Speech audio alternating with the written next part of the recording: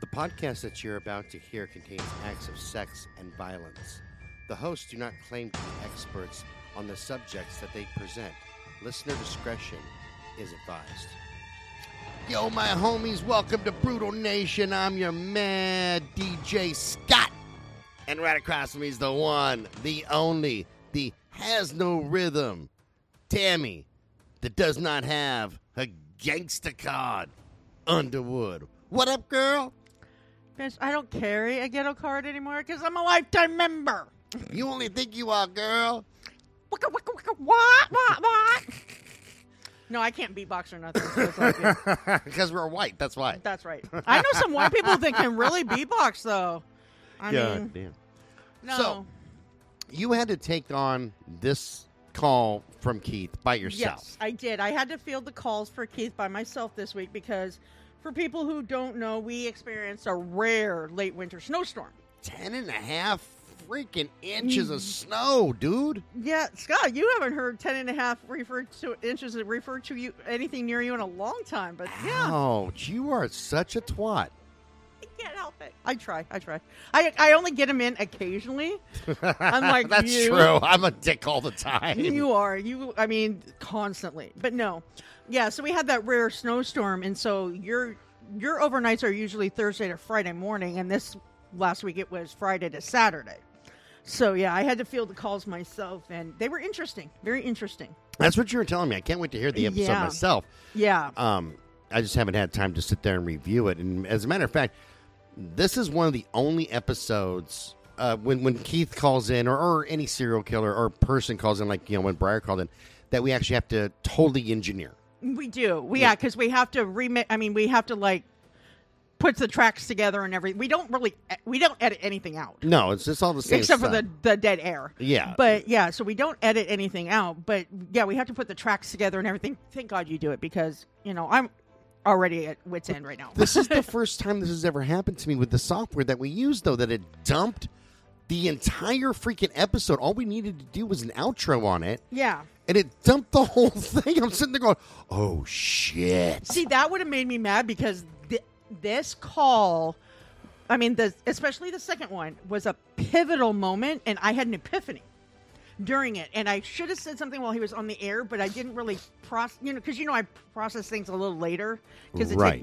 I'll take in what people are saying, but I'll, like, replay it in my head, and it, like, processes differently, and I'll be like, oh, crap, is that what was happening? Right. So, yeah, I really did have an epiphany, and I want people to hear it. And then I'll tell you what my epiphany was in the outro. But yeah. Okay, no, makes sense. Yeah, because I don't want to taint people's thought process.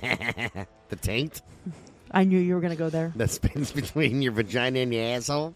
I knew you were going to go there. Good times.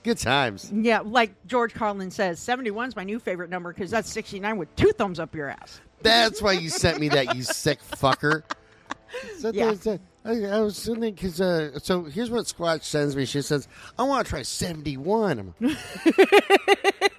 And I paused. I'm driving, and I paused. I thought, I know what 69 is. And I've made jokes about 6.9, which is 69 interrupted by a period. A period. Yes. A 68, which is 69, but I owe you one. That's right. And something told me, don't ask, dude. Just don't ask. What the hell's a 71? And that's what she lays on me. Like, it's a 69 with 2 thumbs up your ass. Yep. I loved it. I had to do it because I was like, oh, Scott's going to love that one. Oh, my God. That one is awesome. I'm stuck on that and Clam Slam. Oh, yeah. You say that a lot lately. I saw that. It got sent to me by, I think it was Jen Dahl, through TikTok. And a guy said, did you know when you sit on my face, it's called a clam slam? To his wife. I was, oh, my God, I'm stuck on that. I cannot get over it now. It's like, you say it, I'm like, ew. I think it's awesome. So, of course, I had to send that to your mom, and your mom said, uh-huh. Whatever, stop that. She knows choke on what's my up. Spaghetti. Oh, she might too. I'm just saying. She's choked on the noodle, what? She might be choking on my noodle of love. I'm going to give her the Maniscotti. Ew. You're so you ruined everything for me. Ruined everything. All right. Jesus fucking Christ, man. Listen to Keith's calls. At least they're at least somewhat sane. Holy shit. All right, let's get into the calls. You may begin speaking now. Good morning, Keith. Morning. You're a little late. Well, you know what? I had it on the other thing, and I didn't know I was on the wrong one until I was talking to Scott, because he's, like, headed back from Vail, Oregon. And I was like, Yeah, have you well, I heard tried from to call Keith? Scott, too. Oh, he might have been over the mountains, because him and I were cutting in and out, so. All right. But yeah, and I go, I haven't heard from him, and I could literally fall asleep sitting in your chair, because I'm sitting in Scott's chair right now. And he goes, are you on the right one? And I told him, he goes, you're not on the right one. So we had to quickly change over. Yeah, well, I tried from quarter till now, and I thought this was going to be the last call. If I couldn't get you on the 8:15, I figured you weren't there. No, I'm here. I'm here. Sorry about that. Yeah, so this last week was a little hectic. I couldn't contact you because I was sitting on a catheter. Yeah, I was going to ask you how you're doing, because we heard Scott told me you were sick. Yeah, well, see, I had a urinary tract infection. Oh wow! My second one in about 3 months. Oh wow! And so yeah, so I was on antibiotics, and I wasn't peeing, I wasn't discharging. Oh wow! So Wednesday night, a week ago Wednesday, I wanted to go. I needed to go, and it hurt and everything like that, but I couldn't go, and all night long I couldn't go. Come about 6 o'clock, I went to the triage, and they got me up there at 9 o'clock, and I'm laying on the table, and they got this scope on there, and they're finding out that I have like over 1.5 liters of fluid stuck in my bladder, and everything else is swollen, and everything's hurting, my kidneys and everything, and so everything's about ready to shut down. And then the nurse comes in, and she's got a catheter, and she pokes it in me. Oh, ouch! And have you ever had? Oh, and yes. It only went in about halfway, and then you pull it back out because it's all full of blood. Oh wow! And then the second, she grabs another catheter and pushes that one in. It goes in about 3/4 of the way in, pulls that sucker out, and it's all full of blood.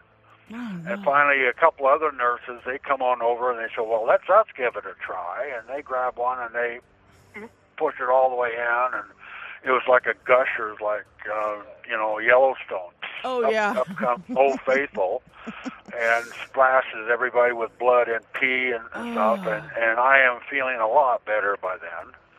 Everything that's good. is sore, but because there was so much blood, they decided to take me downtown to the emergency hospital downtown.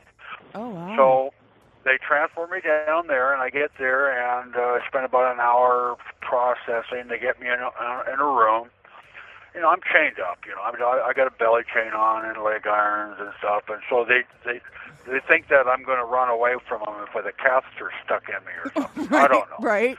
So another nurse comes in, and she's got another catheter, and she takes that one, and they had removed the third one, and they pushed this other one in, and it's bigger yet. It's like a two-way catheter, and it goes in there, and it's all hooked up, and about a half hour later, she comes back in and said, we made a mistake. And I said, what's that? She said, we have to pull that catheter back out, and we got to put in a three-way catheter. Oh, no. Which means now they jammed this other one about twice the size in me, so I'm literally being raped by a catheter.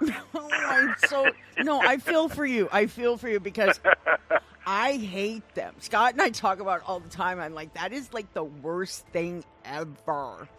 Yeah, it's the worst pain ever. So they jam this thing in me, and they use about a gallon of saline solution to flush the poison out of me. Wow. So I'm sitting there and I was there last Thursday, a week ago Thursday, I was there from about, I got to the hospital about 11:30 in the morning, and by 1 o'clock they had the last one, the fifth catheter finally put in there, and they was draining me. And I stayed there till 7 o'clock that night before they released me to come back to prison. Wow. And then the following day on Friday, they call me up the office up there, and they look at the urine I'm discharging, which is clear now. I'm taking antibiotics, and it just, I can't sleep on my side because of the damn thing in me. I have to sleep on back now. The doctor says, well, we can take it out tomorrow, but I don't want to take it out tomorrow, so we're going to just leave it in over the weekend, and I'll do it Monday. And then I said, wasn't Monday a holiday? And she said, oh, yeah, that's right. We're going to have to do it on Tuesday. So they pushed it off till the 21st. Now, I get up there, and about noon on the 21st, and I was going to say probably the most beautiful nurse I've ever seen walks in there, and she's going to be the one that's going to grab on the end of my PB and grab onto the... I like how you put that. She's going to play with my pee-pee. Yeah. And she's going to grab onto this catheter, and she's going to rip the son of a bitch out of me. And I was willingly allowing her to do this because I was just looking into her pretty blue eyes. Right? Oh, wow. or are they brown? I don't know, but they were pretty eyes. They were pretty eyes. I was going to say... And she was standing over me, and I was laying on the table, and I dropped my pants and dropped my underwear, and I exposed myself to Almighty.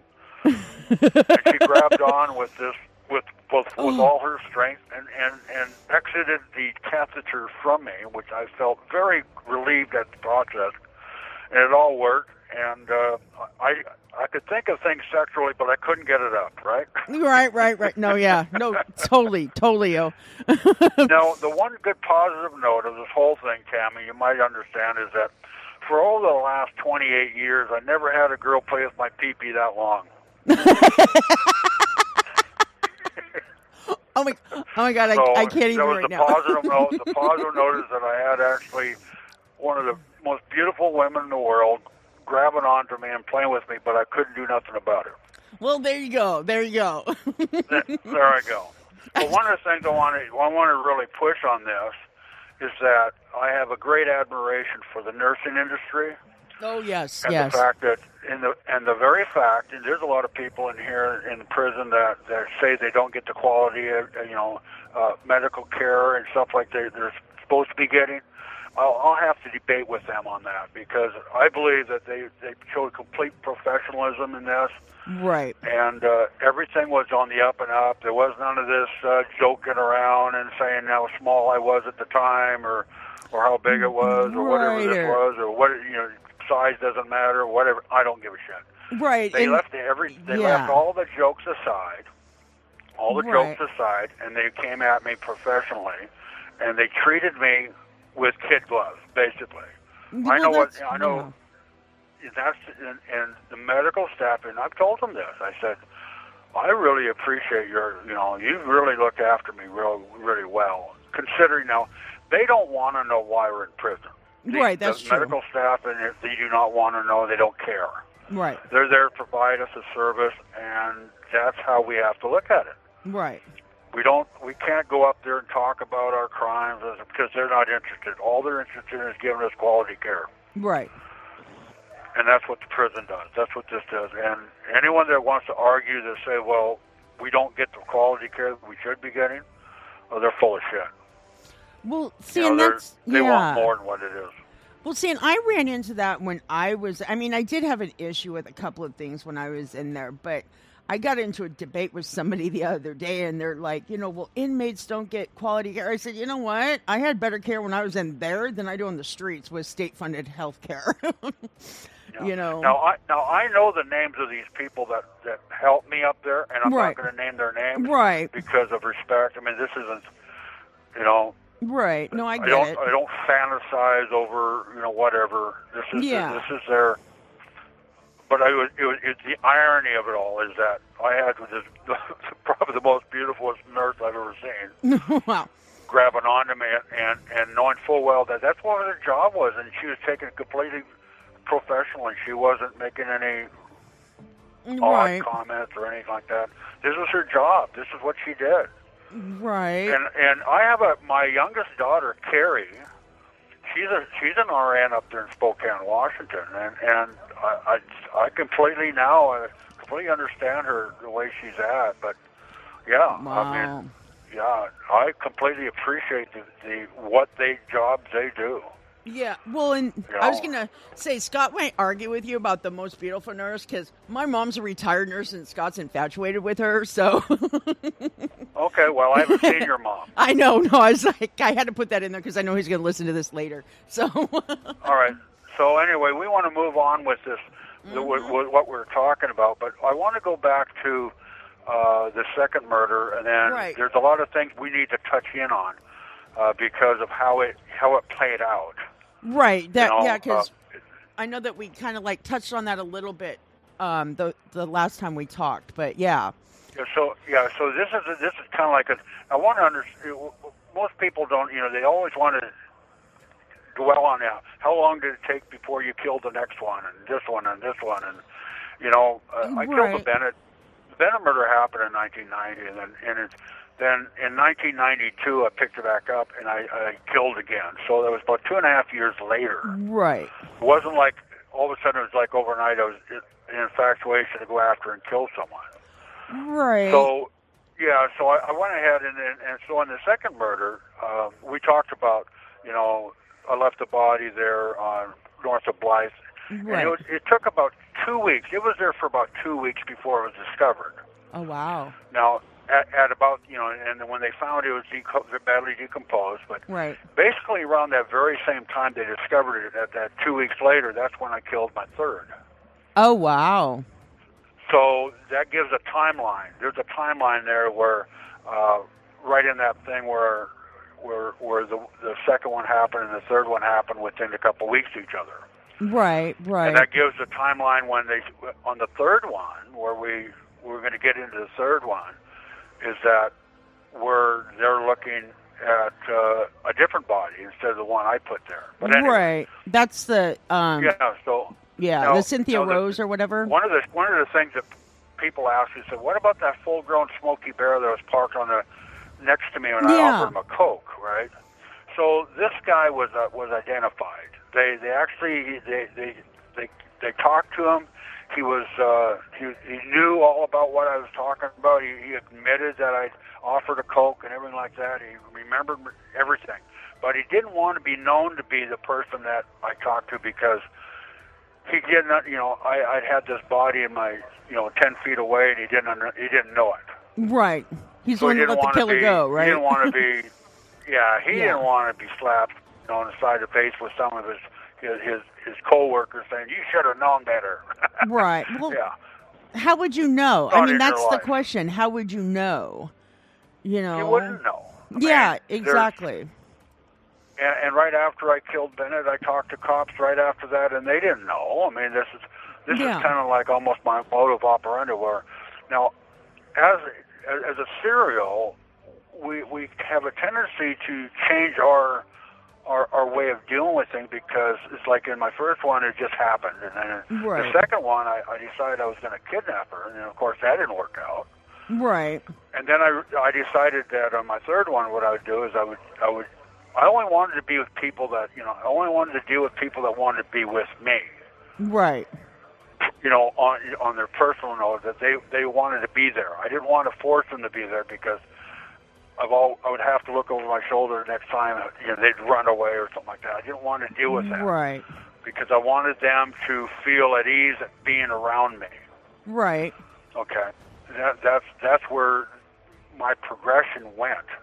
Okay. But in dealing with this second one here, in 1996, my attorney Tom Phelan, he set up a deal to a life sentence. They came to me with photos from airplane photos of all things. I drove truck for a living. I didn't fly in there. Right. I didn't fly around the area, but they came to me with aerial photography, and they said, "Well, where's the body at?" And I said, "Well, I pinpointed where it was," and then within minutes they had X marks the spot, and Right. one of them said, the other says it doesn't get any easier, and all this kind of thing. But that's all right. Okay, the case was done. I had this deal in writing. Everything's supposed to work, and everything's going to push forward, but the legal system runs very slowly, as you well know. Right, exactly. Nothing happens overnight. I thought it would all be taken care of, but nothing happens overnight. But then we go down the road, and in 2009. So, see, then 1996 the deal was made. But in 2009, my daughter, Melissa, and my ex-wife and Don Slagle all appeared on the Oprah show along with Dr. Phil. And by then I had 5 murder convictions. But because of Oprah, Riverside now felt, this is Riverside, my second murder, now felt a need to prosecute me to death. Okay. They wanted to throw the case that, the life sentence out, and they wanted to come at me with a death sentence. Oh, wow. Now, here's where it gets technical, okay? Mm-hmm. So I was in San Jose, California in 2007, settling my 5th murder conviction. That was the Patricia Skipple case. Okay, yeah. Which is my 5th one. Okay, so I was there settling that one there, and at the very same time, we contacted, Merced County for my 3rd one, and then Riverside County at the same time, and both of them didn't want to settle. They wanted to leave it alone. Okay. They believed that I was doing too much time, and they didn't want to spend the money for it and stuff. And the residents of Riverside, the taxpayers weren't on board to even bring me there to take the deal. Right. Okay. So, but because of Oprah and Melissa, Riverside now wanted to take me to trial. They didn't. They contacted my attorney. They wanted to use what I said in the Happy Face Killer letter in 1994 as evidence. The kidnapping, 4 days, sex slave, coyote, the lies I had told in the letters to the Oregonian, and they wanted to use that to prosecute me in Riverside County. Now they tried to contact my attorney. They sent letters to my attorney asking him if he was still my attorney. Okay. They're trying to find out whether or not he was still representing me because he was the one that set up the deal for a life sentence. Now, Phelan, my attorney didn't contact him back. He kind of saw through what they're trying to do, so he just left it alone. He says he just didn't contact him back, so he wanted to see where it went. Right. What ended up happening is, of course, they decide that they want me there to take me to trial, but they can't come and get me, charge me with this crime to come and get me without me forcing. They want me to force the deal. In other words, they want me to file a fast and speedy and force them to come and get me. Gotcha. This is how they played this. So they told Oregon. They actually contacted the Oregon Department of Corrections here at OSP, and they said, hey, we need you to help us bring Jesperson down to California so we can kill him. But we need you to help push the narrative that he's the one pushing the narrative to come down to California so they can kill me. Oh, wow. Understand? Yeah, so I hear what you're saying. What they do is, so they can't, their taxpayer doesn't want me to come down there, but if I force them by filing a fast and speedy, then, of course, I'm forcing the court to deal with it, right? Right. So they contact the OSP, and they get them to get them on board. And so I'm called into an office to see staff to sign a piece of paper. And this is they send me a call out, and I go up there, and I see this 2 women up there, one named Lennox, another one named Pinkley Wernz. And they call me in there, and I sit down, and I look at this, and they said, you need to sign this. They just throw me a pen and said, sign the goddamn thing, let's get over with. I read it. I feel like, wait a minute, I'm going to read this. So I read it, and it's a very well typed out, fast and speedy. It's just right. The legal document. I could have wrote on a hand fast and speedy and done the same thing, but this is well typed up. This is made up in the legal library.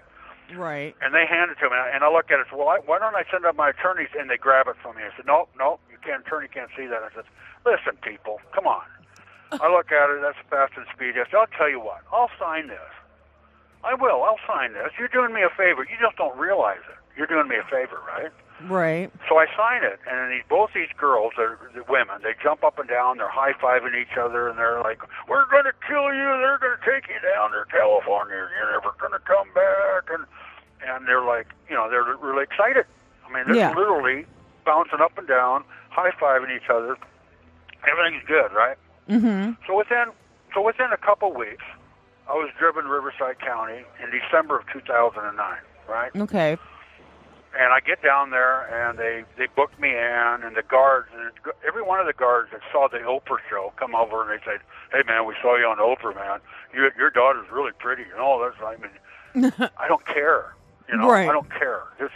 I'm here to settle this thing, right? Now, my attorney, when they catch wind that they've sent me down there, my attorney sends me my written deal to Right. a life sentence, sent to me in legal mail, and I get that in my cell.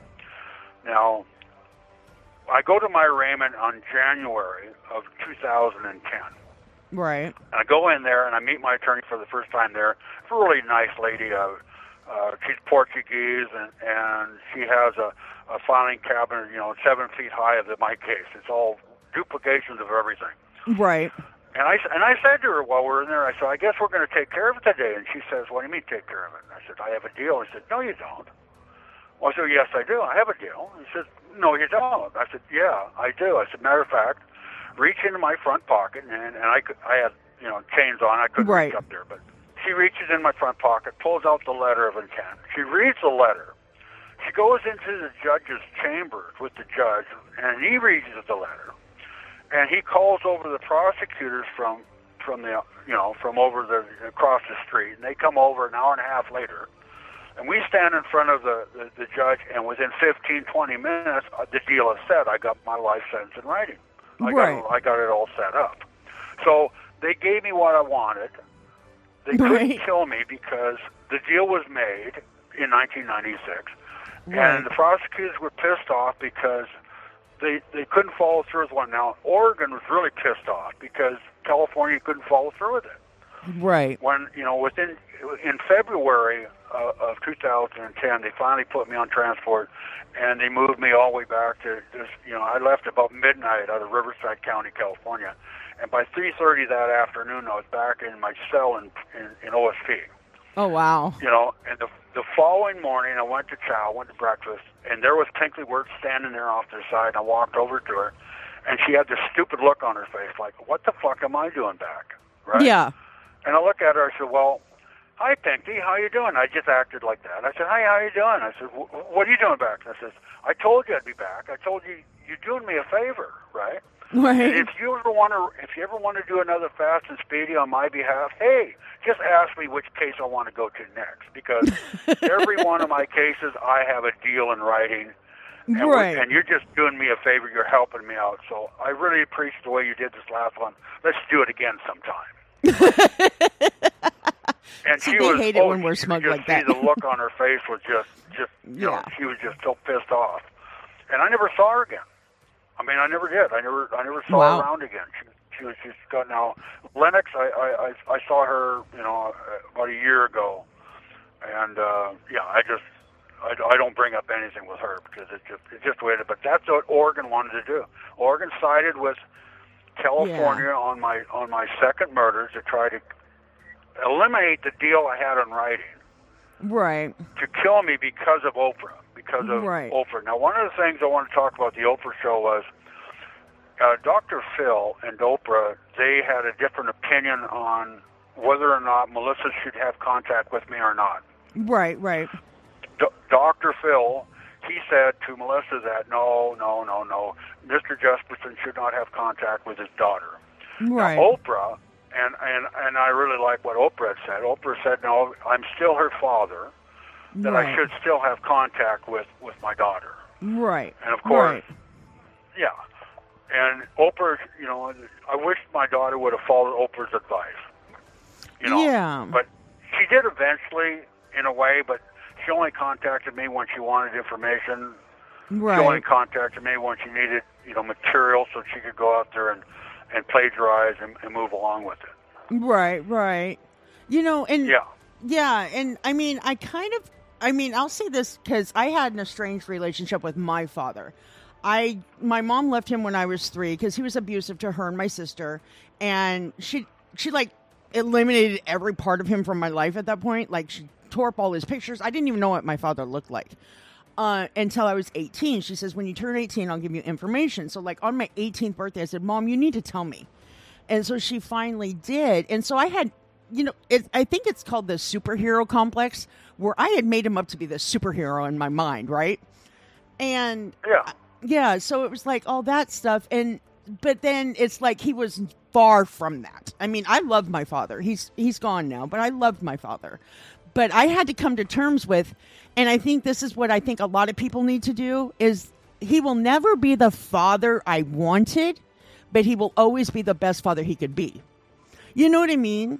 Yeah. And matter of fact, like just as recently, my youngest daughter's birthday's coming up right on March 17th. She came out all green. I told her that, and I said, "You're a green baby." Because it's St. Patty's Day, right? Right. She said, Dad, I wasn't green, Dad. I mean, it was just one of those calm things. But she's 40 years old now. Wow. The last time I had actually talked to her was when she was 12 years old. Wow. So 28 years ago, the last time I talked to her, I was on a payphone. Right. In the parking lot of the Jimmy Dolan Dance Studio down there in Little Rock, Arkansas. Right. I was a member of the club. Anyway, I called her on the phone to wish her a happy birthday. I asked her if she got the $100 I sent her, and anyways, I reminded by that, and she asked me when she's going to see me again. Of course, I told her as soon as I could get there. Well, I still haven't gotten there. I was going to say, didn't you get arrested shortly after that? Yeah, I was. I was arrested within a week of that, so I never got back to see her. Now, but this week, the last year on her birthday, I sent her a purse, a lot like that one I sent to Melissa. I sent Melissa a purse a lot like that. Right. But this year, I decided to send her something to fill the purse. Oh, yeah? You sent her money? I mean, I sent her some money. But it's not, it's she'll be surprised when she opens up and sees the check. I won't tell you exactly how much it is, it's enough to, it's a lot better than the $100 I sent her back when she was 12. Right. Yeah. Well, no, and I mean, because it's like, I guess I can say it like this, it's amazing to me that, because you had talked about how she never changed her last name, because she got married, right? Yeah, that's right. Yeah. And she still goes by Jesperson. And her husband's from the Philippines. He's a really nice man. Right. And their kids, I saw pictures of her kids, and they're really great-looking kids. And she has a career, and she wants, I guess she wants to remember, she misses Daddy. And, she's a daddy's girl, and she misses Daddy, but she doesn't want, I guess she doesn't really want to drag the prison life of Daddy into her life. So into her memories of you. Kind of move on. She wants to move on. She wants to, and I completely understand with that. Right. It's like I said in the letter when I sent this birthday money to her. I said, "Write me, don't write me. I understand." Right. Exactly. It's just the way it is. I love my daughter. I love my son. I still love Melissa. I know. I think she's just misguided at times, and she needs to smarten up a bit. But other than that, well, yeah. Well, and what can I say? Well, no, and I can kind of see her point of view to an extent. I mean, because she's angry, she's hurt, because you're no longer the daddy that she remembers from her childhood. So I get that. Yeah, I'm not there for her. But when I came home, she raised her hands up and said, "Carry me, Dad." I said, that's why I called her Carrie, so I could carry her everywhere. Yeah. And then I put her on my shoulders, and that was it, right? That's how it was. So, I mean, it's not there to carry her anymore. Exactly. Well, and I can, like I said, I mean, even with Melissa, too. But at the same time, I don't understand why Melissa's doing what she's doing. Because... well, your show is helping me solve that problem. Well, that's good. That's good. So, we have time for one more call if you want to call back. So I'll call you right back. Okay, cool. All right. I'm glad it gives me permission to speak. Hi. Hi. So anyway, we were talking about my daughters, and I think we should probably move on to my third. Okay. Murder, so that we can get through to this, and then of course the fourth one, and the fifth, and so on and so forth. Right. Because But your show. Someone told me the other day that I was in the news again, and I was like, I'm always in the news. Right. I can't. It's just the way it works out. It seems like every time I turn around, some news agency has me there. I think CNN is doing a new documentary or some stupid thing like that. But right. I'm sure that your show is helping me and my daughter Melissa get through this. Well, that's because good. We talk about what is fact and what isn't. Right.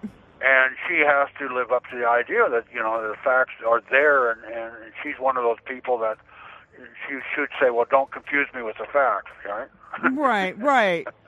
Well, no, and yeah, because hopefully, I mean, you know what? If we can bring families together, that's great. But yeah, because I mean, like Scott and I have talked about all the time. It's like, don't go out there and embellish stuff and lie about stuff because it's only going to come back and bite you in the butt. You know what I mean? Yeah. And yeah. She likes telling stories, and she's a storyteller. Maybe she'd be good at children's books. I'm not sure. Well, and I like to write. I like to write fiction. I like to write nonfiction. But it's like when I do this, it's like, what's the point of embellishing when people are going to find out the truth and be like, well, why'd you say that? You know what I mean? Well, the truth is worse sometimes than fiction. That's true. I mean, they say truth is stranger than fiction, but you're right. Yeah, it actually is. It's harsh enough without having to deal with the faults of the stories. You watch these horror shows on TV or on the movies, and they got these. This is the depraved imaginations gone amok among storytellers. Oh, totally. It's like taking creative writing and coming up with a storyline of the werewolf or Dracula or Frankenstein. We're all depicted as animals or some stupid thing. See, yeah, and that's one of the things that, and it's really weird because I mean, Scott and I talked about this last week because we started off this. We're just going to talk about serial, like the lesser known ones. But then in our 4th episode, we covered Carl Panzram, and I don't know if you've ever heard of him. But I have. Okay, I was going to say, because he's actually escaped from OSP, by the way. But we featured him. And Scott and I were watching a documentary, and I don't know if anybody's ever heard of her, but her name is Katherine Ramsland. And she's this world-renowned psychiatrist, all this other stuff. And she's sitting up there on the TV saying, well, he was just a sociopath. Well, actually, she said, he's a psychopath, blah, blah, blah, blah, blah. And I'm like, okay, so after Scott and I were researching, I'm like, wait a minute. He doesn't fit the psychopath, narrative. He was more of a sociopath. But she didn't take his past into consideration, too. She was like, this is what he is, So Scott and I made the determination. This is the way she was. This is her storyline. Exactly. Yeah. So Scott and I made that determination when we researched that case, that, what, we need to present our cases as if we need to let people know, hey, they're human too. They went through certain things that we could not comprehend. And some people just don't know how to cope with that and, you know what I mean? Process that. So they act out in different ways. And so, yeah, we don't look at people as monsters ever. So anyway, let's move on to number 3. Yeah, let's go into number 3. This is a really screwed up case. This is a screwed up case too. I had a person say, we could make a movie on just the first 3 murders that I did.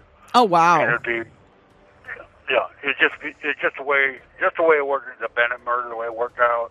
The second one, and all the how they're trying to push the narratives, and this one, well, just like I said, it was 2 weeks after I killed the second one. And it's right around the time they found the body of the second one, right? Yeah, right about the time they found it, number 2. Okay. I had an overnight delivery from Ellensburg, Washington to Fresno, California, of Washington beef. I picked it up at about 11 o'clock on a Thursday, and my boss wanted me in Fresno, California by 7 o'clock in the next morning. Oh, wow. And that's the way trucking was back then, where you just picked up a load and you ran with it, and 20 hours later you're supposed to be somewhere else. Right. Where you're not sleeping 8 hours between each 10 of driving time, not like they have now. You have electronic logging where you can't do that. You can't drive straight through. You have Right. to take your break. So in dealing with, so I was on an overnight delivery, and I was tired. I was pushing. I was actually had another overnight delivery right before that, so I was on my second one, and I hadn't had much sleep. So I was, as an excuse, here it is, I'm overtired. I'm in a Right. hurry. I'm down there, and I'm pushing through, and the kidnapping thing I had going on with number 2 didn't work. So I wasn't gonna do that. I was gonna say, okay. I figured that, well, the next time I meet someone like that, maybe I can convince them to come with me and just be with me, kind of thing, Right. right? And it wasn't going to be a murder thing. It was just going to be time spent with someone. Right, a companionship. Yeah, you got to Kinda. pay for it. I was going to pay the dues, the money Right. that she would want, but I'd Right. want her I wouldn't want just an hour. I'd want her like a day or so, Right. just time to be with. Okay. So it was about 2 or 3 a.m. in the morning when I pulled into the rest area on Highway 99 by Turlock, California. Right. There's just all the local hookers that are there. They're all wearing red tops and different bottoms, but they're all Okay, yeah. they're all wearing red of some sort. To And I distinguish pull in, themselves. I find, pardon? To distinguish What's that? themselves. Yes, it is. Actually, that's the way you see them walk around the lot, you'd know which one is a hooker or not. Now, hopefully someone driving in as a tourist is wearing a red top doesn't go over and get accosted. I don't know. But that's, Right. I thought about that. So what if someone comes in that's wearing a red? Will they think that she is? And I'm thinking, oh, Right. great. But anyway, so I pull in there, and there's no parking spots available. I mean, these girls have everything locked up. Now, Right. I park up there next to the rest area, and I'm just waiting for something to open up, another parking spot, and nothing's moving. So I'm just sitting there, and all of a sudden this girl jumps up on my running board, and I'm talking to her, and she's really nice, about 5'6", maybe 110, 115, 20 pounds, very pleasant, and are you the typical lingo? Are you a cop? And no, I'm not. Kind of thing. So I reach down and I feel her breasts because that's what we do. Well, yeah. We're deciding whether we're doing something that the cops wouldn't allow to happen. So that's what Right. we do. We reach down, we feel them a little bit, and she's very nice, and I thought, yeah, okay. So I asked her. I said, well, why don't you just hop on in and ride with me, and I'll bring you back to the rest area a little later. And she didn't want to go. She wanted to stay in the rest area. And she said, no, I'm not going to go anywhere. So I'm going to have to find a parking spot if that's what I wanted. And so I had to create one.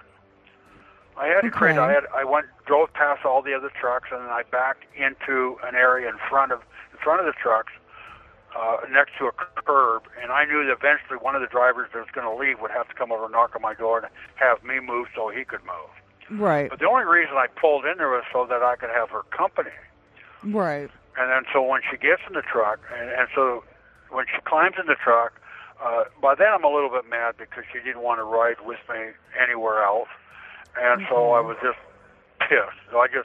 So she climbs in, and she goes to the back of the sleeper, and I dive in behind her, and I put my hand on her neck, and it snaps. Oh wow. I actually broke her neck when I pushed down on her, when I grabbed her and pushed down on the bed there, and it actually broke her neck. Wow. Now I realized that later. I didn't realize that she died within seconds Wow. of climbing in the truck. I didn't even strangle her. I didn't have that. I didn't even get to that point or anything like that. I was just kind of like holding her, and it was Right. Anyways, it's just how it happened. But then there was a knock on the window. While I was over the top of her looking down, there's a knock on the window, and I looked back behind me, and there's two faces of girls up against the passenger window looking in the sleeper at me, and I'm over the top of this girl I just killed. Wow. Right? And I'm looking back over, I'm like panicking. I just panic, and I throw myself up on the driver's seat. I pop the air valves, and I put it in gear, and I drive off, and the girls on the running board on the passenger, they jump off, and I go on down the roadway, and I drive down to the next exit. I'm not sure for sure that she's dead, but I'm thinking she is. And I want to make sure that she doesn't get up and run away. Right. So I get down there and I tape her up. I tape around her mouth, and her head just falls from side to side. So I kind of think she's dead, but I'm not sure. And then I tape up her hands and her feet, and I figured I'd get somewhere else, and then I would look her over when I get somewhere else. Right. And then I got back on the freeway, and I headed down to Livingston, and I parked in behind the Blueberry Hill Cafe. Right. And there's a dirt parking lot, and I parked it there. Now, before I move on any further, the story that's on the internet, about how the murder happened was, when I talked about this before, it's about blaming the victim, right? Right.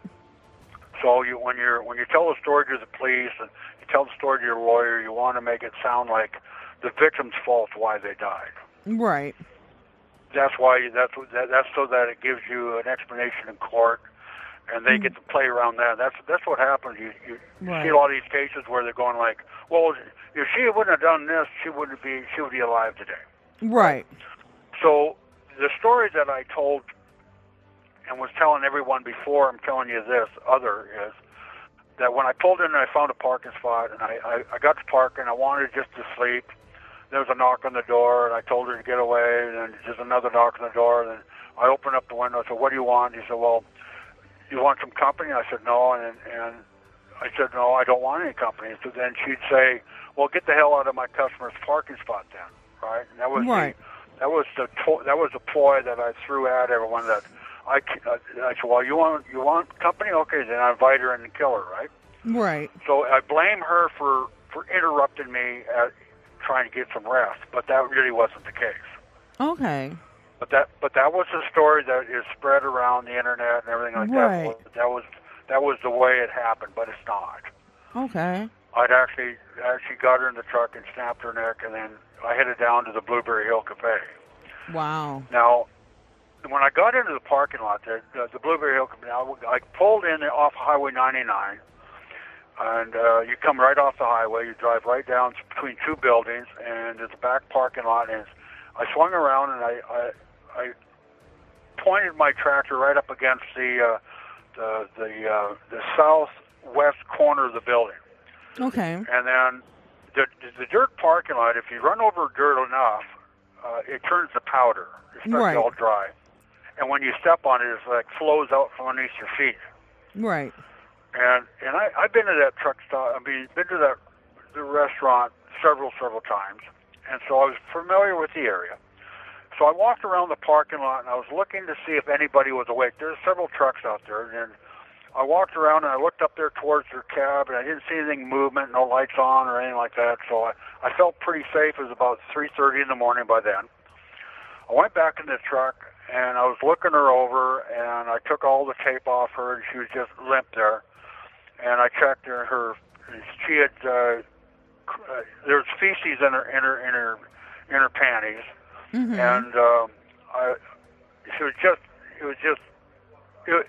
I was upset Right. that it happened so quickly and it was done. I didn't want her to be dead right now, kind of thing. Right. So everything just went too quick, and I was pissed off. Now I had to get rid of the body, so I went up around. I leaned her up against the sleeper door, and I went around outside, and I opened the door and let her fall over my shoulder, and I carried her. Basically, I went about 60 feet behind my trailer, and about 50 feet south in the dirt parking lot, and I threw her down underneath this tumbleweed. Okay.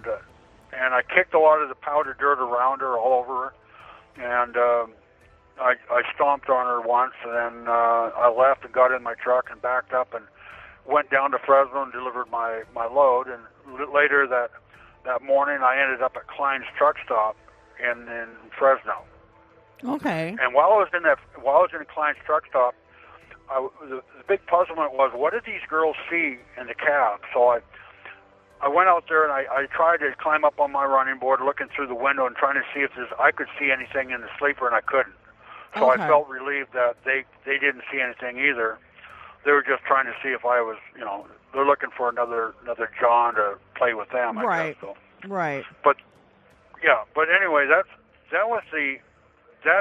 basically my third case. Now, this this case is far from over, but in 1996, a deal was made with me for a life sentence in writing, and the reason that deal was made was because of the 1994 letter to the Oregonian. Mm-hmm. Everyone asks, well, why? You know, there's a Cynthia Lynn Rose that there's a case there beyond the Blueberry Hill Cafe called the Cynthia Lynn Rose, and she died of a drug overdose. Right. And her body was found about the same time I put my body there. Okay. Okay, and the question has come up, why is it that I'm connected to the Cynthia Lynn Rose case? Well, in 1994, when I wrote the Happy Face letter to the Oregonian, the only body found behind the Blueberry Hill Cafe was the Cynthia Lynn Rose body. Right. And so when they felt that because that was the only body found, that I must be referring to that body. Right. And so they said that I must have killed Cynthia Lynn Rose. But on another note, Cynthia Lynn Rose died of a drug overdose. Right. She did not have a broken neck. She did not. She wasn't wearing the same clothes that Right. mine was. Mine had a red top and blue jeans and sneakers. Cynthia Lynn Rose was a red top, a skirt, and sneakers, I guess. But there was a discrepancy there. Right. And she was found behind on the back lot there by a building underneath a tree or something like that, on hard ground, and mine was in the powder dirt. So it doesn't match. Now, when in 1996 they came to talk to me, I heard a detective, after I was telling the story, one of the detectives say, well, it doesn't even sound like our case. Then I heard another detective say, well, you need to shut up. Right. So they're listening to me, and there may be this deal, but they never, I assumed that I killed Cynthia Rose because they kept saying I did. But in 1995, when I was arrested, that's when they were telling me that I killed her, and I really hadn't, because she died of a drug overdose. Wow. Now, when I learned the difference, when did I learn the difference? Well, in 2009, when I was going down to Riverside County, the detectives, while we were driving, showed me a picture of Cynthia, or stage picture of a girl laying on a fetal position on her left side, on hard ground underneath a tree, and they asked me about her. We said, tell me about her. And I said, I don't know who that is. And they said, well, that's Cynthia Lynn Rose. And I said, well, if that's Cynthia Lynn Rose, I didn't kill her. I don't know who that is. Wow. That's somebody else. So that's when I contacted my attorney, Thomas Phelan. I said, they showed me a picture of Cynthia Lynn Rose, and that's not my body. That's not the one I put there. I put mine in the dirt, face down in the powdered dirt underneath this tumbleweed, and cover it up. Now, Merced County will not settle our deal. The deal I have in writing. They will not settle my deal, knowing that the Cynthia Lynn Rose case isn't mine. Right. They don't want to. They don't want to put my name to it because they know that the facts aren't the same. Right. Right. But apparently that at Cynthia's tombstone, they have it listed that she's one of my murders. Wow. Okay, and this case kind of like takes bounces and turns, and recently, as recently as maybe next week. So our deal is still in writing to a life sentence in writing for a murder. Right. But it's not linked to that. Now, they've never looked for my victim 50 feet away. Okay. See, Cynthia Rose was found straight back from the southwest corner of the buildings, go straight all the way back to the border of the property line. That's when she was found near an outbuilding and so forth. Right. Mine was 50 feet south of that. Okay. So what's going to happen now? Well, Briar Lee Mitchell wrote a book called Serial Killers Then and Now. Right. And now she is very interested in trying to locate the body that I put there. Right. And so she's going out of her way, and she's getting, hopefully, permission to go into the property and bring in cadaver dogs and try to find the body and prove everybody else other than myself is wrong. Right. Now that may very well happen in the next week or 2 or 3 weeks, well, something like that. But I recently saw a couple photos sent to me from Briar, and this is of the area of Livingston of the Blueberry Oak. Now, all her photos are aerial photography, right? Right. And again, I must stress this. I drove trucks for a living. I didn't fly a goddamn plane. Right. Right? I didn't fly a goddamn plane in the area, so how the fuck was I going to look down on a city and say, okay, this is what it now.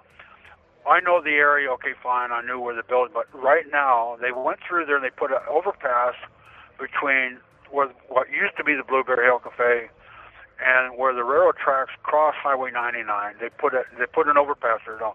So they removed the frontage road and they put in a off-road that goes onto the overpass. Mm-hmm. But they never moved Highway 99, so I'm very confident that when they removed the buildings, they took a Caterpillar and then they just tore down all the buildings. They leveled everything, so all what's left now is just level ground. Right. But there's nothing else there. I'm very confident that if a cadaver dog can go in there and sniff out where the body was 50 years ago, that they will find it. Right. That's my confidence that they would. Now, if they don't, then she might have got up and walked away. I'm not sure. Right. That's my only explanation. But we also know that Cynthia Lynn Rose case isn't mine because she died of a drug overdose. Right. Now, what's really kind of a kicker here in 1995, when I was claiming I did the Bennett murder, and Multnomah County was claiming I was a liar. Right. Well, Livingston, in Merced County, as well as San Jose, California, the Skipple case, they both claimed that I didn't do those, that they both died of drug overdoses, that they were not mine. Wow. So they had jumped all over this in 1995, claiming it wasn't mine because I was a liar, saying that I lied about this, so I didn't kill the Bennett case because I'm a liar, and these other ones. Well, the moment I proved I killed Bennett and got those two people released from prison, then Merced County shut up. They just refused to say anything. And the other case there in San Jose, they refused to say anything either. And later, my fifth case that had been ruled a drug overdose was re-examined by another coroner, and they reopened it as a murder. Right. They changed it because now they want to prosecute me after they said I didn't do it. Right. See, yeah. So this is how things are bouncing around on my cases. Right. And I kind of talked to Briar. I messaged her earlier this week, and we kind of we kind of did that, and she said that it's actually kind of progressing forward now, where before it was like at a standstill. So we're really anxious to see the results of that, Yeah, I mean, if she can bring in people that have, and at every, what's really troubling is that Merced County will not settle our deal knowing it isn't, of course, and any attempt to change their assessment of the case is blocked. Right. They don't want to hear it. They hate my guts because I'm bringing it back up. They'd rather have a family out there not knowing where their victim is and blame me for the Cynthia Lynn Rose case. Right. Than have to reopen a case and find out that all those years ago they could have searched and found the body. Right. Exactly. When they could have done this, but they didn't do it. Right. So in other words, the police department there hates my guts. Right. Because I'm pushing the narrative of let's solve this, let's get this out of the way. Okay. Yeah. No, I understand what you're saying. It's crazy. It is. It's nuts. Yeah. They're so caught up with the idea that why not just say it's the Rose case. Right. When they know it isn't. They know it isn't because it doesn't fit the facts. Right. And the fact that she died of an overdose anyway. So what are they going to charge me with? Okay. So let's say I did. Let's say I helped facilitate her overdose. Am I going to be charged with murder if that was the case? Right. No, I mean, I hear what you're this, saying. If you have to look on the other side, if this is what they're going to do, if they're going to come at me and they say, well, I must have done this one, well, then did I provide her the drugs? Did I do all this? Or did she take this on her own? But one of the things that people don't realize that Cynthia Lynn Rose, the last person she was with was some Mexican guy that she stole $700 from. Oh, wow. She was last seen that very morning when she disappeared with the guy that was driving a white truck. Okay. A truck driver that was driving a white truck, and she had stolen from him $700, and she was the last one he was the last one that was seen with her that morning. Right, and you had killed your victim the night before, right? This is my point, is that when they're finding the body, this is the timeline I would go by. When they're finding the body of my second one, that's when I killed my third. Right. So I don't know exactly the date, but I'm sure it's pretty close to those dates. Right. I don't know when Cynthia Lynn Rose was put there. Right. Probably it could be within a couple weeks, but then again, that's still, they found her because she was not buried. Right. Mine was. She was out in the open. And so they had no reason to look for another one. I comment the fact that they found Cynthia Lynn Rose decomposing in the back parking lot of the restaurant because she smelled worse than the food they were serving, I guess. Ew. That tells you what kind of place that is, right? Yeah, it's a dive. Yeah. So actually, the food is pretty good, but when you walk out the back part, it depends on how the wind was blowing, I guess. Right. Yeah, the wind was blowing. She was there for 2 weeks in the back of the parking lot, and the parking lot wasn't that big. Wow. Anyone there could have walked back there and looked down and saw her, but they didn't. Right. Yeah. For 2 weeks. Right. So I don't know. I mean, there's a lot of things that make you kind of wonder because there's people walking around this parking lot, and towards the back of the parking lot was a bunch of outbuildings and some scrub trees and stuff like that. So a curious person might walk back there and view something, but maybe the smell kept them away. I don't know. Right. I have no idea. And I just think it's really bizarre that, and people don't understand it unless they've been in the legal system. It's like, they try to push the narrative so that, hurry up, let's get this done with. You know what I mean? So, it's really, like, it's hard to explain unless somebody has actually been through it. But, so as far as they're concerned, it's already solved, and that's it. That's all. Because, how can they explain? Solved it with the Rose case. How can they explain that there's another body out there and they haven't found it yet? Well, they didn't look. The problem is they didn't even look. Yeah. And that's why they're mad now, is because we're looking. Yeah. But we're looking 30 years later. That's true too. But I mean, this is what's really maddening is that let's say with Breyer's help, and she's paying the bill. Right. She's paying for this, and then of course this helps her book sales and everything else, and she probably write another book about this. Right. But all the roadblocks she ran into, but they find the body, then what? Then of course now there's egg on face, right? Well, yeah, they have to explain like why they didn't listen to you. There's 1 minute remaining, I guess, right? Yeah, and I don't have time to take another call today because I have some other things to do. Okay, but we'll pick this up next week. Okay. All right. Thanks for Sounds calling, good to me. And I'm glad you're feeling better. Well, thank you very much. You're welcome. I'll talk to you later. All right. Well, it sounds like at least it was an interesting call. It was. It was very, very, very interesting. And I believe, and I didn't clarify this with him or not, because he said some things that indicated he had not told this version of the story to people. Oh, do tell. Yeah. Well, it was about the fact that, because he had said that she kept bothering him. He was trying to sleep, and she kept bothering him, and that's why he brought her into the truck and killed her. Oh, okay. and stuff like that. And it was also said that, there was also the possibility that he might not have killed her. But he said that he remembers specifically that her neck snapped. He says he felt it snap under the pressure.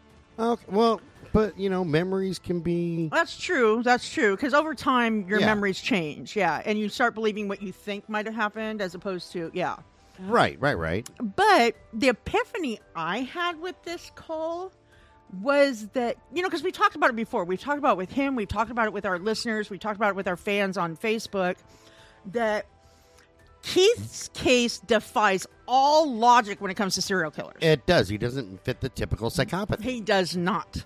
And so, it's been wondered. It's like, okay, why did he kill people? Well, I think over us keep asking, okay, but why? What made you decide in that moment? Right? Because Tanya Bennett, I believe, was a fluke. He never intended to kill her. He was upset, angry, out of control in his life. She said something that triggered something in him that snapped, and he handled his anger poorly. Correct. I believe that's what happened with her. Now, as far as the second victim, the one that he allegedly told people in the beginning he kept her for so many days, but he told us himself that he thought at that moment when he had her with him, I can kidnap her and, keep her as my quote-unquote sex slave, even though he didn't say those words, but then... Actually, yeah, he did. Did he say sex slave? Yep. Oh, I thought he said for his sexual pleasure, but... Close enough. Yeah. But, so it's like... But then something triggered and he ended up killing her, right? Now, with this girl, with this third victim, he said something to me that it clicked with me. All right. He was looking for companionship. He wanted somebody to ride in the truck with him to, kind of keep him company, blah, blah, blah, companionship. Okay. And as a heterosexual male, what better companionship would there be than a woman? Right? A dog. Okay, women are nothing but trouble. Dog is not going to satisfy your sexual urges. No, but they're way less stress. You give up the sex for less stress, man, because women are stressful as fuck. Anyways, but you and I have also talked about it that, Keith is a great guy. Yeah, I like him. But we believe he's socially stunted, which means he does not interact with people how you would assume somebody would. And so I believe he was looking for companionship, and bear with me because this is a bad song reference, looking for love in all the wrong places because he was looking for him in hookers and, people who would only love you for a certain amount. Searching your eyes, looking for traces. I know that song. I can play that song. Right. But basically he was looking for companionship with people who would only give you companionship that you could afford. Right. Because once the funds ran out or once you weren't giving them money, their companionship ended. Right. Like you with your clients. Anyways, I'm picking up what you're throwing down, Sandy Boulevard Queen. So I believe that's what frustrated him. It's like he wanted this companionship. They weren't giving it to him, so he became frustrated and killed again. Yeah, it makes sense, yeah. I mean, that's the epiphany I had. Right. I mean, I could be wrong, but we'll clarify it on the next call we have. I'm going to like, hey, this is what I thought about. Yeah, in the shower one day. No, I'm kidding. Keith, I was thinking about you in the shower. Maybe I was pinching my nipples a little bit, smacking my ass, and calling you daddy. And this is what I thought. Angel. But yeah, no, I did not say that. But no, so like I said, that's my epiphany. Oh, okay. And I would like our listeners to weigh in. So that is going to be when we post this episode. That's going to be one of the questions I'm going to ask in the group chat. Groovy. Yeah. By the way, I saw a picture of your sister. How did you see a picture of my sister? Because it's on her profile. Oh, yeah, I think that's her and her husband. Yeah, she's kind of hot. Oh, my God. Bob isn't, but she is. Bob's amazing. Do you know that my sister met him at a truck stop? Like, literally, she was hitchhiking, but I digress. No, she wasn't hitchhiking. I see a trend with you and your sister. I hate you. It's working that parking lot, man. Yeah, so No, I'm just kidding. I actually like your sister. The conversations that we've had in the group chat. I know. For Citizens of Brutal Nation has been that's funny. Well, and it was so she funny seems cool. because my sister and I had this little thing back and forth, and she goes, "Does that mean I'm a fan?" I'm like, "No, bitch, you're required to listen to the show. You're my sister." Right? And then another person goes, "What have I gotten myself into?" And then I looked at the name. That's my aunt. Yeah, that's even better. I was like, I said, just some fun ribbing between co-hosts and siblings. And she goes, "I love it." I'm like, yeah. This is like a dysfunctional Brady Bunch We are a episode. dysfunctional Jesus family, but that's, Christ, yeah. man.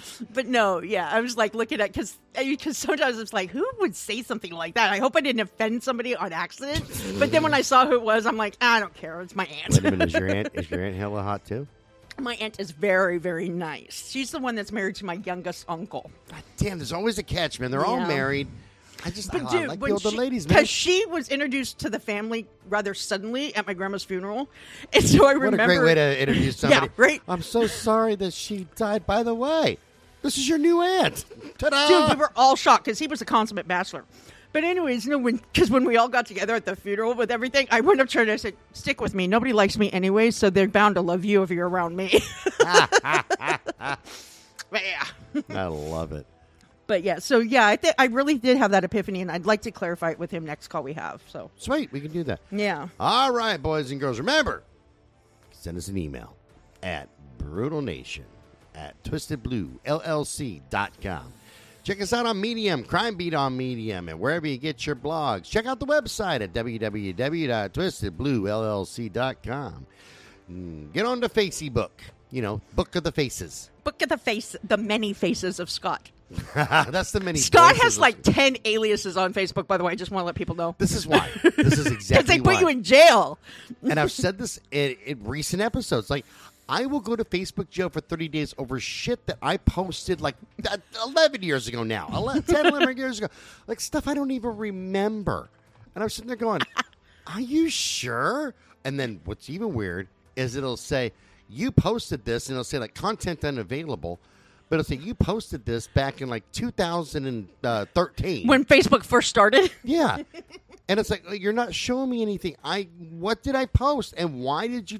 Like, okay, if I post something offensive today and you throw me a Facebook jump, you know what? I probably have it coming. That's cool. But this is shit I don't even remember. And now you're not going to show me what I posted?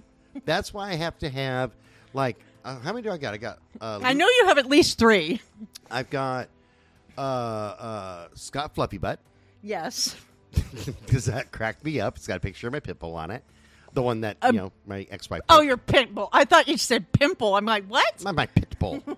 Like, woof, woof, woof, pit bull. Yeah, I got it. That was Denver. The one that my ex-wife took. And I've got Twat. Lucifer Sunshine. Yes, I knew that one too. I think that's all of them that I got. It's just 3. I thought you had at least 4. No, I just got 3. Oh, okay. Because they keep throwing me into freaking Facebook jail. And I got to be able to access the business accounts. Well, is that why there's admins I didn't even know about on our account? There is? I think on the Twisted Blue band page, yeah. We got to go through that page because it should just be... I think it's your aliases. Oh, yeah. Because no, I was probably. like, what? And then when you said the name, I go, oh, yeah, okay, that's why. That's what it is, yeah. You got Lucifer Sunshine and you got Scott Fluffy Butt. Those are admins. Because I have the fluffiest butt of them all. Okay. 'Cause it is kind of doughy, but okay. Oh, you're such a twat. God damn it. You and Jen Dahl. Twats. Twats. Dude, I love Jen Dahl. I do too, man. She's pretty freaking amazing. Yeah. And then, and I love the fact that she is like a total Sasquatch nut. And I didn't even know until she showed me. You're halfway there. She's definitely a nut. No. No, she like totally buys into the Sasquatch phenomenon. Yeah, she needs to come up here to go. I told her about the Sasquatch Institute. She goes, "There's an institute? No way." Yeah, she's actually pretty awesome. That's why her and I literally we talk daily. Yeah. And just shoot the shit about, and I know some people are out there like, oh, he's trying to get in her pants or da-da-da or something nefarious. No, dude, we just shoot the shit. Yeah, I was going to say, now, half the women you talk to, I just shoot the shit with it. I'm not going to say you wouldn't, because I think if given the opportunity, you would, but it's not your end goal right now. It isn't, because, as I've said before, I have no problem with getting local vagina. I don't need to, sit there and try to conquer all the women in the world. Yeah, you were stuck on Sandy Boulevard for quite a while with the excuse, I'm stuck in the snow. That's because I was watching your coworkers. The Great Hooker Revolt. And the great... Boys and girls, I have a story for you. You ready for this? I have to light a cigarette for this one. I remember the Great Hooker Revolt of 2023. Mark my words. It was on February 23rd. There was condoms flying everywhere. 3 men got lubricant in their eyes. I'm blind. Actually, it was February blind. 22nd, but I digress. Then I was in my truck, and a random used condom, like they started throwing them, and they stuck to my truck. And I got to get the hell out of here. And then a hooker flew through the sky and left a big snail trail down my windshield and down my hood. I was scared for my life. I was dodging condoms and lubricant everywhere. And then I turned around to run, and I got hit in the back with a vibrator, and it knocked me out. With a vibrator. It was a bam, and then I woke up, and then I was being held hostage by hookers. And they're like, you got $20, baby. And I'm like, no, I don't. I got a lump on the back of my friggin' head. And why is this vibrating around my butt? What is in my... Oh, that's not right. That's just not okay. That's not okay. I did not consent. And I'm not paying extra for this, okay? I'm just saying, I'm not paying extra for this. This is some bullshit. I want to get the hell out of here. And finally, when they realized that I had no money, like cash on me, they let me go. But you know what? It was really rude of them because they didn't even give me ice for the back of my head with a big goose egg that I had from at least one really hard vibrator. Could have been more. It could have been more because I think I felt a few goose eggs back there. I was terrified. Nobody cares about me. No. That was a great freaking hooker revolt. You're lucky you weren't at work that day. Because horrible things could have happened, man. You could have gone blind from lube in the eye. You may have, like, choked on used condoms. We don't know. It's scary. It's scary out there on Sandy Boulevard. You're so stupid. And then when we were at your last show on 82nd, when John had just talked about how they're lining up down the road, and you're going to see him, and then we came out and there was one walking down the road. I'm like, yep. Well, it cracked me up because she actually yelled for a John, not our John, but she's like, hey, John. I'm like, oh, my God, she knows Johnny. Yeah, she's looking for John. John gets her out, I guess. All right. I'm not going to tell Sherry on him, but damn, John. No, dude. Don't talk to the hookers, brother. No, that was funny. That was. And hilarious. then she had those. I told you I like those hooker shoes, the ones with the clear heels, the see-through heels, like she glass had that heels. Short skirt on, and it was Yeah. cold outside. Like It was freezing I had out there. pants on, and my nuts were freezing. It's terrible. That was just before the Great Hooker War of I was 2023. going to say, but Scott, you have to have them for them to be freezing. Oh, I got them. Ask your mom, man. She likes the clam slam, and I like the tea bag. Oh, God. Okay, we're done. It's love, baby. Love. That was not okay. No, but yeah, so like I said, that episode, this call with Keith was very eye-opening for me. And I think I'm finally beginning to understand some things. Yeah, you already said that. We were doing the outro, then we got on the Great Hooker War of 2023. Hey, you know what? I'm just lucky I made it out alive. I'm just saying. Y'all should appreciate it out there that I got out alive with minimal damage. I definitely have a fear of sex toys now because I saw things. I saw a guy die because of a butt plug. And it was big. We're not talking the trainer set. You're not talking about that 10-inch one that you got in the mail? We're talking, this thing had to be a good 4 or 5 inches round. He took it to the chest. I guess it cracked his sternum, dropped him. It dropped him like a bullet from a gun. Nobody knew where it came from. You're bad. And all you could hear in the wind was $20. People need to realize right now we're like recording this at night and we're tired. Very tired. Normally we do this on Saturday mornings, but here we are on Wednesday. Yep, Wednesday night. And I got fucked at work. Let me tell you how. So I told Chief White Claw of the Brokeback Mountains, his name's actually Todd. He's my dispatcher. Right. I said, hey, bud, I need an early day for Wednesday. Right. And sure enough, he hooked me up. Said, okay, one stopper up to Auburn, Washington, come back. All right, cool. So I get in my truck, and I start and I go over to Purina, and I hook on to my trailer. And because you're going to get sound effects with this one, too. I was going to say, thank you. And then I get down the road, and I'm driving down the road, and I get up there to Coastal Farm and Ranch in Auburn, which is it's a feed store and Western wear store, and there's only one way to get around the damn building to their dock, and there's a curtain van, and they're unloading it. Oh, son of a bitch, I'll just wait. Can't be that long, right? Looks like they're halfway done. Oh, no, like an hour and a half later, they finish pulling off, I don't like 2 pallets. Something stupid like that. But you know what? I'm in a good mood. No problem at all. I can do I'm answering emails, and I'm making phone calls. Yeah, I'm golden. So I pull around the building, back into the dock. Cake. Go in. The dude's really cool. He goes, "Hey man, can you pull over to this other dock because this dock over here doesn't work?" I said, "Yeah, no problem, man." So I do that. Go in, use the bathroom. I tell him, "Hey, when you're done, holler at me." Figure it's not going to take them very long. Now, the whole trailer's for them. But, this should be pretty quick. Then, here comes the bullshit. Hey, everything we're unloading doesn't line up with the paperwork we have. Now, thankfully, Purina is how they are. I said, yeah, you unload it and call Purina. Because they don't let us do anything. Right. They don't. I just deliver this shit. They don't let me call in. It doesn't matter. They don't let me do shit. So that's my saving grace. So, okay. And they unload it all. And then, and it takes them forever. This is going to take a minute. Well, I kind of figured there, princess. So they unload it all. And then she comes and says, okay, you're good to go. This is like an hour and a half later. After you finally get to the doctor. Yeah. Okay. And so it's just, no, it all lined up. We just had the wrong paperwork. Oh, that's lovely. Great. Okay. So I take off. I get back to Portland. I pull over to Purina's mill where I can get fuel. They're out of fuel. Oh, no. Fuck. That screws me for tomorrow. But you know what? That's all right. That's all right. That's cool. I'm still in a good mood.